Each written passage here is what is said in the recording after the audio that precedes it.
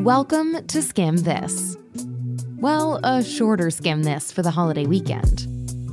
On today's show, we're breaking down the week's major headlines, including an update on the tragic mass shooting at an LGBTQ+ nightclub in Colorado. We're also talking about a historic climate change agreement and a potential rail strike that could dump some coal this holiday season. And later, if you followed the Taylor Swift Ticketmaster drama, we're explaining what happened and the potential fallout in 60 seconds. We're here to help you head into the holidays smarter and less overwhelmed. I'm Alex Carr. Let's skim this. Let's start with some headlines from the week's news and give you some context on why they matter. First up, there was a moment in time where I feared I was not going to make it out of that club alive. And I have never prayed so sincerely and quickly in my life as I did in that moment.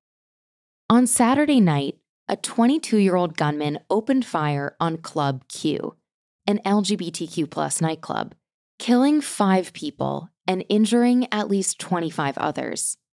Witnesses describe a terrifying scene as the gunman entered in body armor with 2 legally purchased weapons, a long rifle believed to be an AR-15 and a handgun. Officials say at least 2 club patrons intervened and stopped the shooting before the police got there and saved potentially dozens of lives in the process. And our community has been devastated.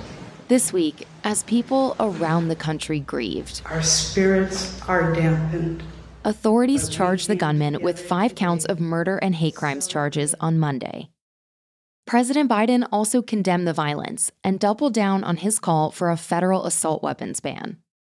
This attack is the latest horrific act of violence against the LGBTQ+ community in one of the community's safe havens.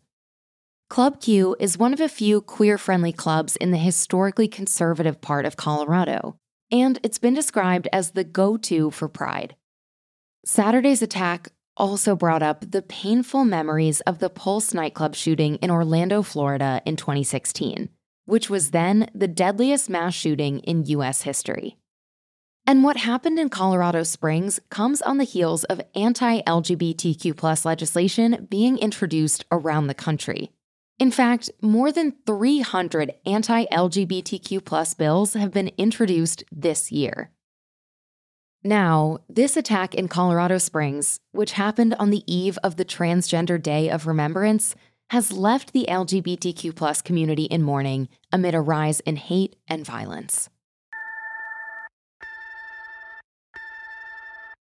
For our next headline, we're turning to some major news that could put the U.S. economy on ice this winter. Breaking news right now, we may be on our way to a rail strike. CNN is reporting that conductors, represented by the nation's largest union, have rejected a tentative labor deal. The TLDR is we could be moving closer to a nationwide rail strike before the December holidays. Since earlier this summer, 12 railroad unions representing 115,000 workers across the U.S. have been negotiating for better pay and more time off. Workers say their current policies discourage sick leave and family time. The unions have been trying to reach a deal for months, and on Monday, one of the largest rail unions in the U.S., SMART-TD, delivered a huge blow to rail companies and rejected a deal brokered by the White House. This deal reportedly contained the largest pay increase for rail workers in 40 years, but left a lot of the old policies around time off in place. So what does that mean for us? Well, a railroad strike would cause gas prices and the price of imported items to go up, and it would put a strain on the food supply, because many of America's crops and fertilizers are transported by long-distance trains. And one more thing. Your Black Friday shopping orders might be delayed too, because the United States Postal Service uses freight trains to ship packages across the country. Industry officials have estimated that a strike would cost the economy as much as $2 billion a day, making recession whispers a lot louder. As for what happens next, they've got to reach a deal by December 8th to avoid a strike. But there is another way to pull the emergency brake.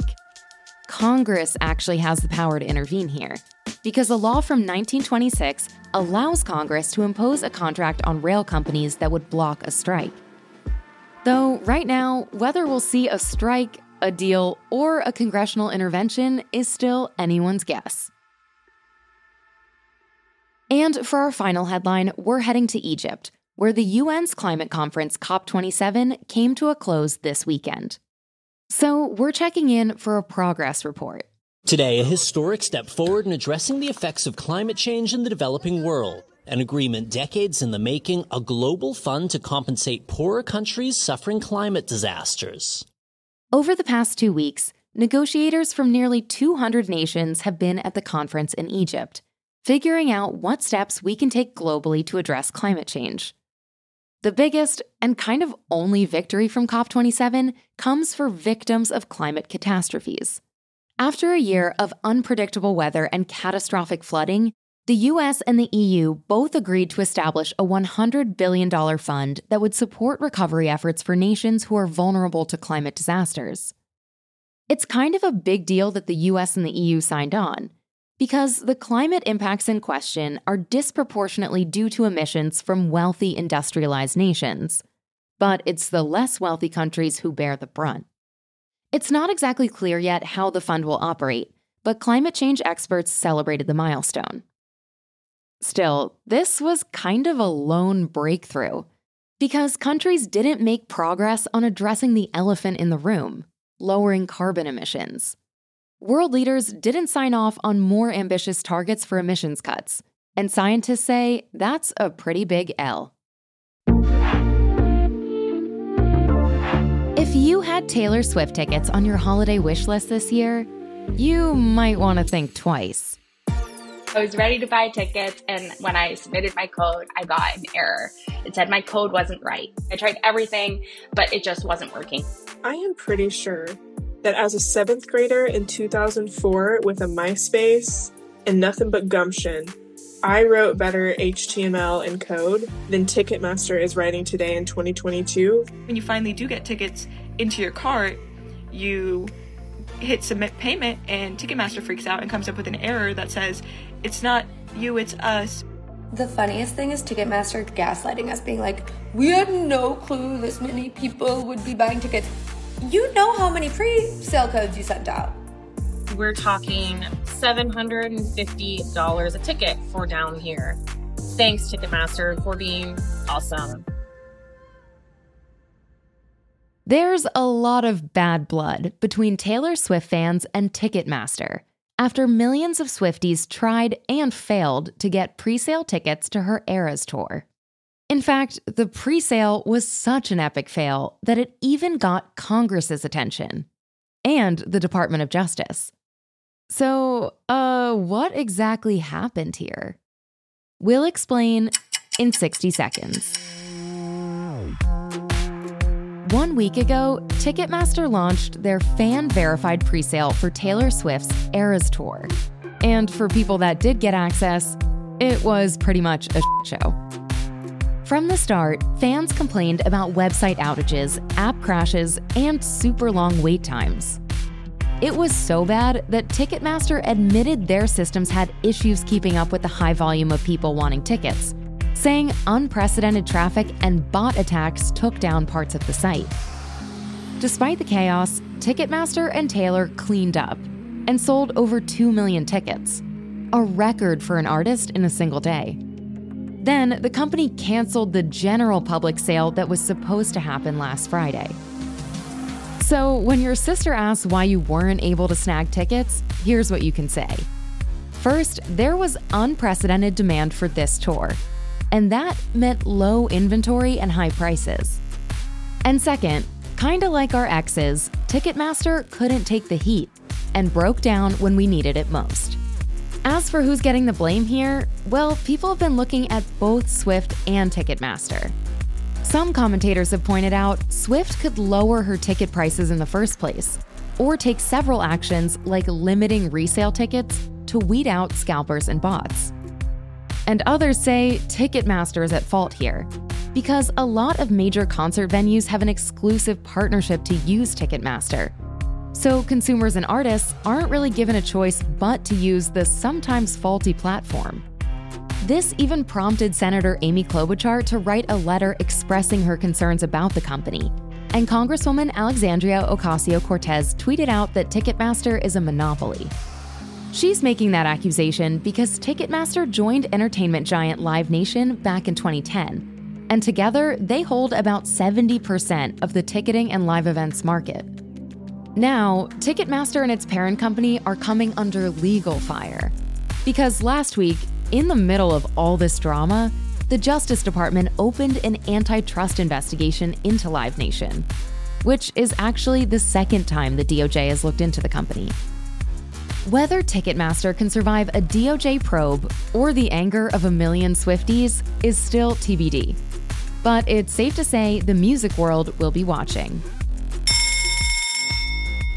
How'd we do? Want us to skim a question from the news? Send us your suggestions to audio@theskim.com.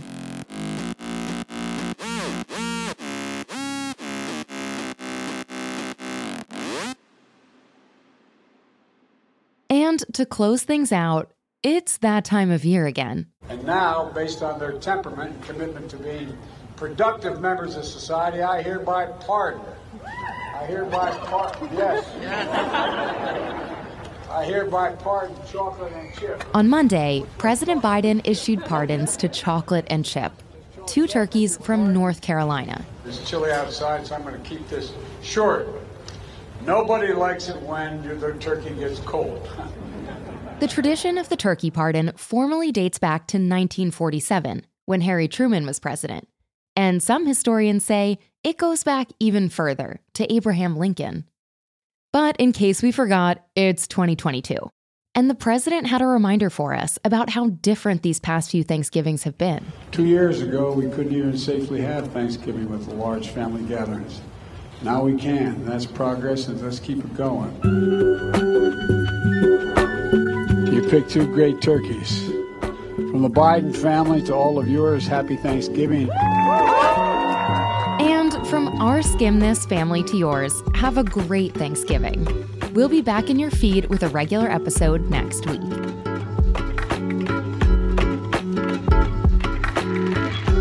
Thanks for listening to Skim This. This podcast was skimmed by me, Alex Carr, along with our producer, Will Livingston, and our associate producer, Blake Lou Merwin. We had additional help this week from Alicia Key. This episode was engineered by Ellie McAfee-Hahn and Andrew Calloway, and the Skim's head of audio is Graylin Bashir. Skim This will be back in your feed again next week. Until then, check out the Skim's other podcast. It's called 9 to 5-ish, and it's where we talk all things career with our founders, Carly and Danielle. You can find it wherever you're already listening to us.